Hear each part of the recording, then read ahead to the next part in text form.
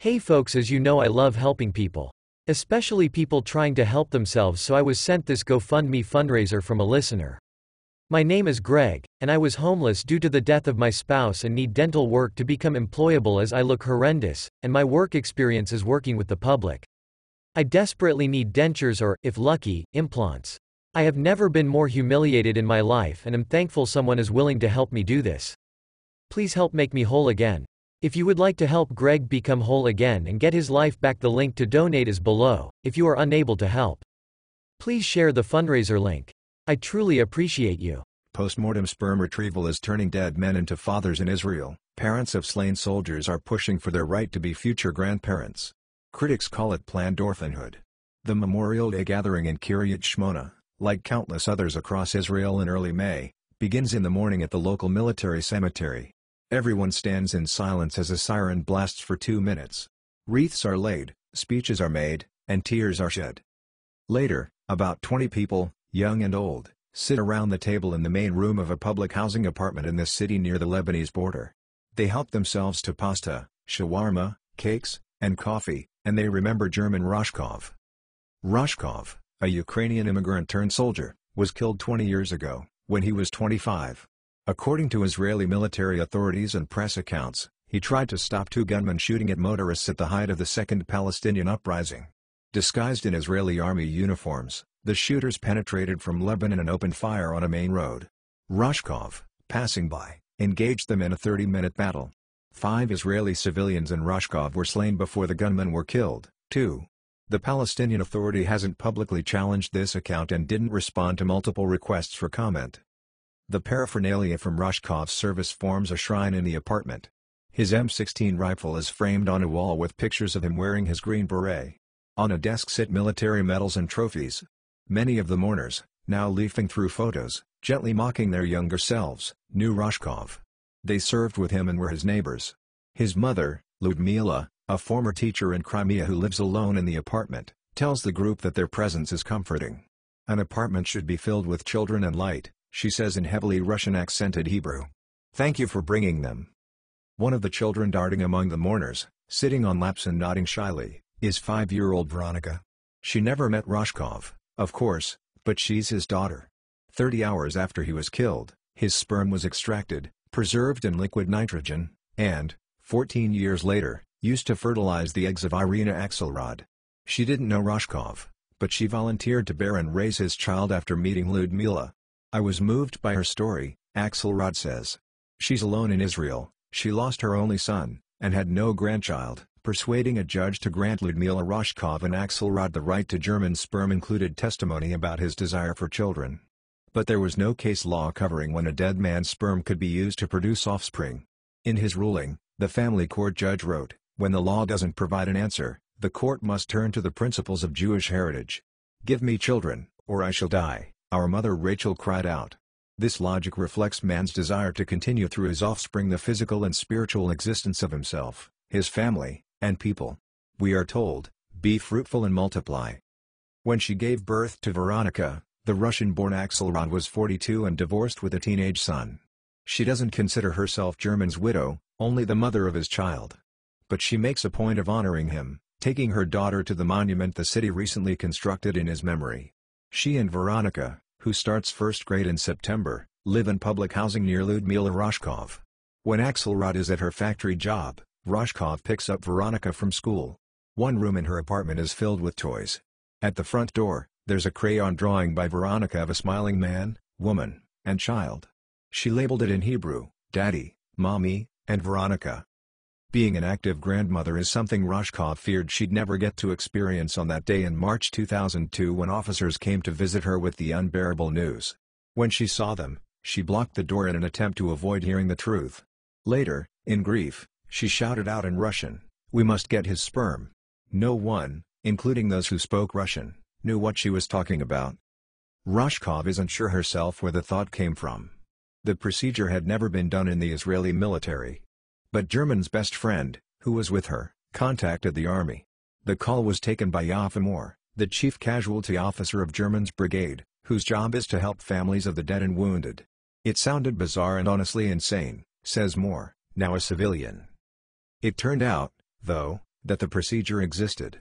After a man dies, his sperm cells live up to 72 hours and can be retrieved with an incision to the testicle, then frozen. We checked with legal and medical authorities and went ahead, Moore says. Today it is becoming routine.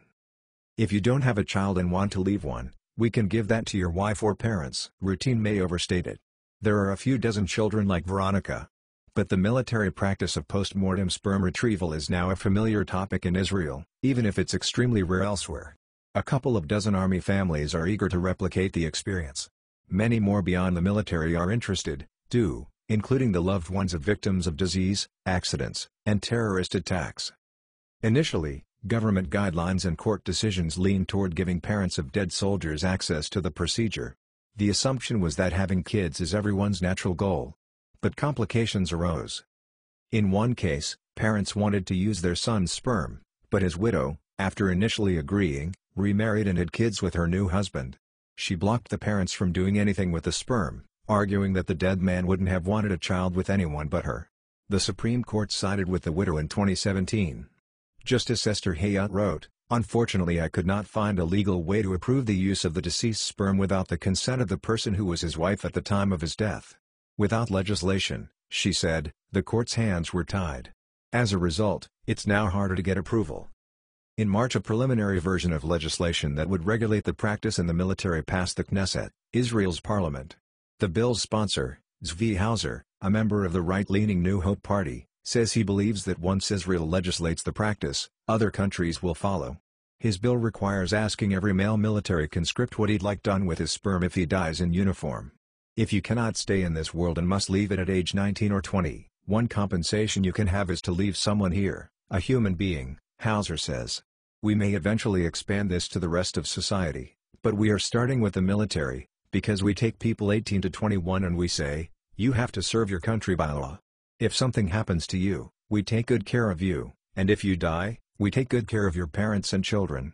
We now have the technology so that if you don't have a child and want to leave one, we can give that to your wife or parents. When parents of a dead soldier go on Facebook or TV seeking a mother for their future grandkid, not only a surrogate but also a kind of daughter-in-law who will raise the child, the response can be overwhelming. Hundreds of women volunteer in a display of national solidarity in what seems to be a growing preference for a sperm donor who isn't anonymous and whose family will be involved. Still, the whole thing gives plenty of people the creeps. Some reject what they see as the unseemly glorification of the military. Others see an abuse of the child. It's not surprising that this is impossible in most countries, says Gil Siegel, head of the Center for Medical Law, Bioethics, and Health Policy at Ono Academic College. It is in a child's best interests to be born to living parents and not in a state of planned orphanhood. My heart goes out to bereaved parents, but the discourse around fertility and birth must start with mother-father-child, not grandmother-grandfather-child. When you retrieve sperm from a dead man, you are trying to restore something lost under tragic circumstances. It's like erecting a living monument. In some countries, Germany, Italy, and Sweden, among others, the procedure is banned. In the U.S., regulations vary by state. The practice is reserved mostly for widows who can attest that their husbands wanted kids this way. The American Society for Reproductive Medicine adopted guidelines that include that stipulation and a 1-year waiting period before the sperm can be used. One of the more famous cases occurred in 2014, when New York City police officer Wangen Liu was killed. His widow, Sani, had his sperm retrieved and gave birth to a daughter, Angelina, in 2017. A Pentagon spokesperson says the U.S. military doesn't cover the procedure under its health benefits and declined to say whether the armed forces follow the society's guidelines. A company called PMSR Network, it uses the initials for postmortem sperm retrieval, began offering services last year in California. Mel Cohen, the chief operating officer, says it plans to expand nationally next year. It has 27 physicians who can get to a body at a moment's notice and are trained in the procedure. Peter Schlegel, a professor of urology and reproductive medicine at Weill Cornell Medicine in New York City and one of the leading experts in the field, estimates that several dozen children have been born in the U.S. this way. We turn down most requests, because they don't fit our guidelines, he says. The biggest issue is intent, evidence that the man would want children in this way. Now, even being dead doesn't prevent you from having children. Israel is splintered with political crises and religious secular tensions. But on two things, the vast majority of Israeli Jews agree: the importance of having babies and the sacredness of the military. Among the 38 members of the Organization for Economic Cooperation and Development, the group of the world's prosperous nations, Israel is by far the leader in fertility, at more than 3 children per woman.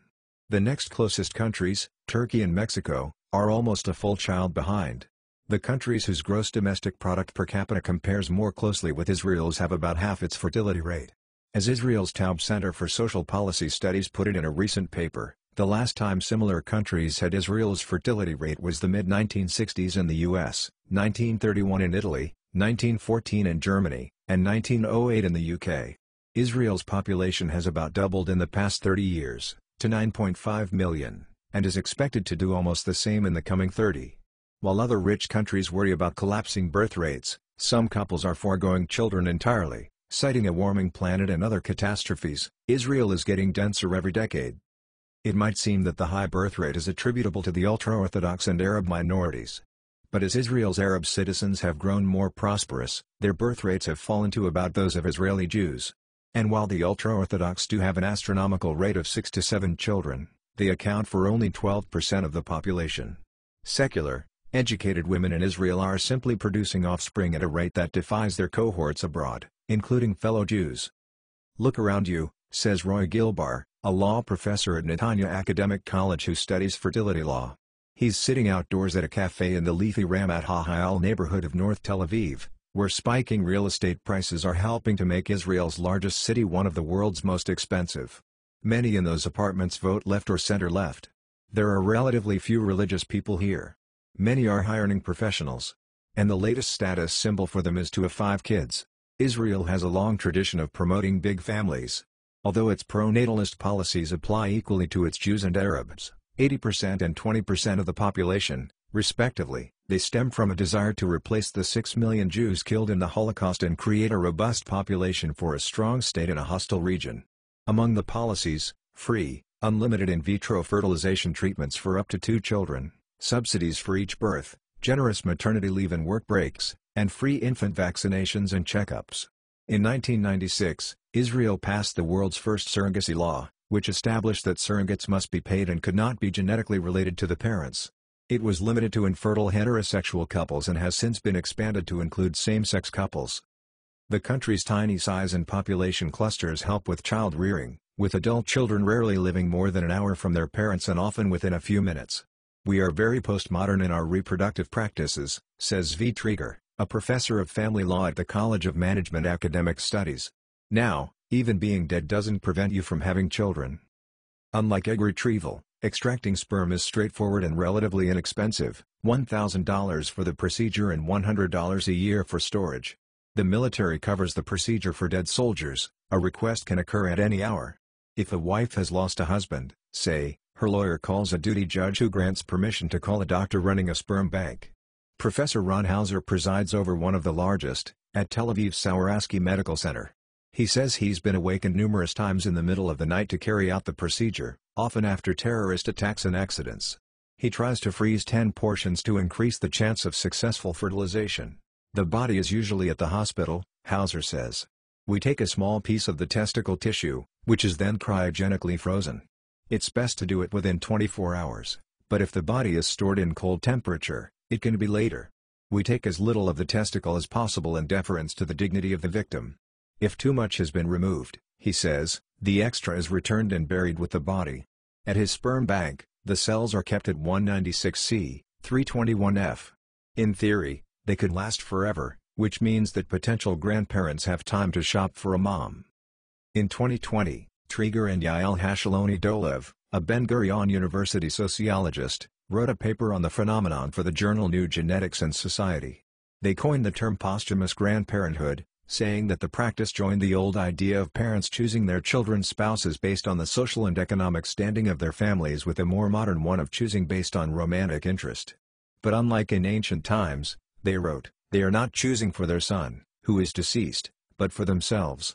They described Israel as the only country where the phenomenon has been legally permitted and repeatedly practiced, adding that this is either a global anomaly, or a harbinger of things to come. The paper quotes from bewildered Israeli court rulings. In one non-military case, a judge argued that parents working full-time functioned more as weekend-only parents. They relied heavily on grandparents, quasi-parents, The judge called them, which substantiated a right to grandparenthood. That ruling was overturned. But it describes the view of many aspiring grandparents such as Zirid and Asher Shahar, who lost their son to a motor accident during his military service. They asked the court to let them use his sperm to fertilize an egg from an anonymous donor, then hire a surrogate to carry the child, which they would raise.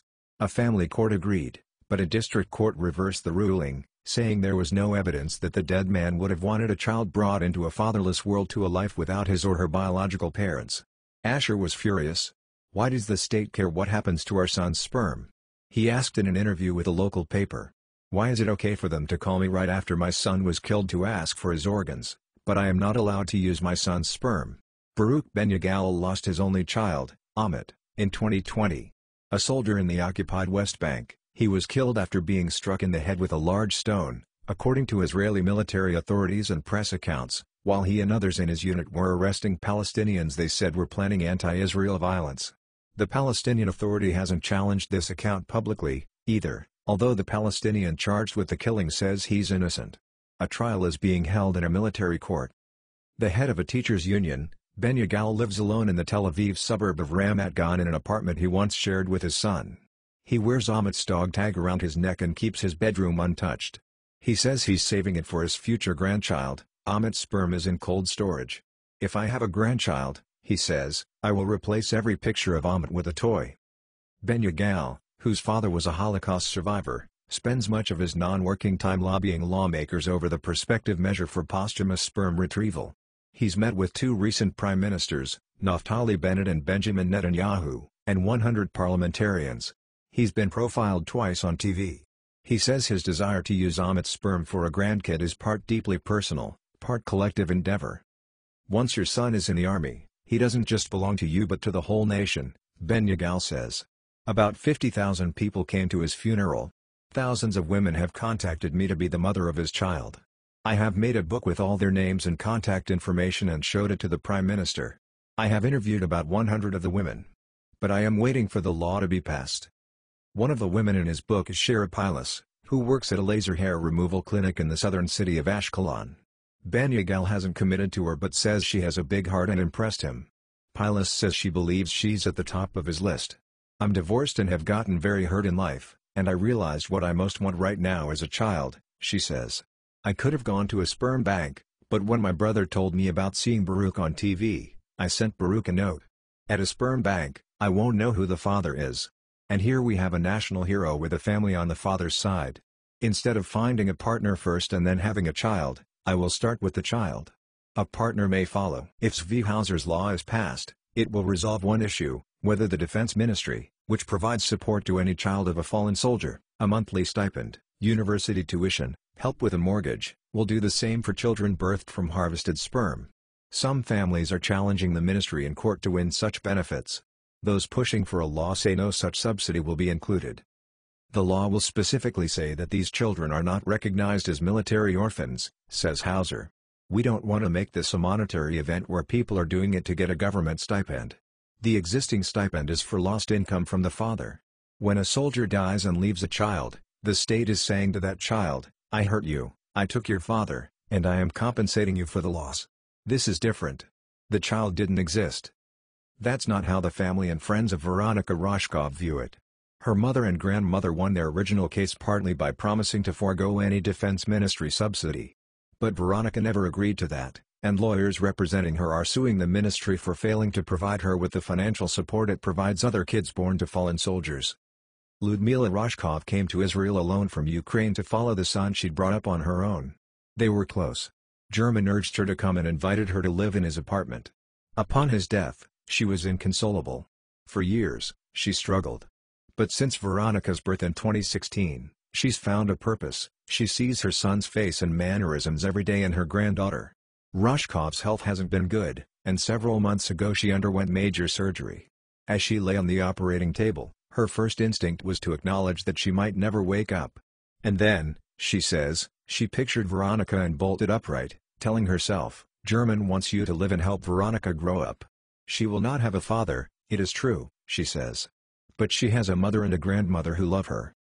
This story is a collaboration between Bloomberg Businessweek and Shomrim, the Center for Media and Democracy, an independent, non-profit investigative journalism organization in Israel.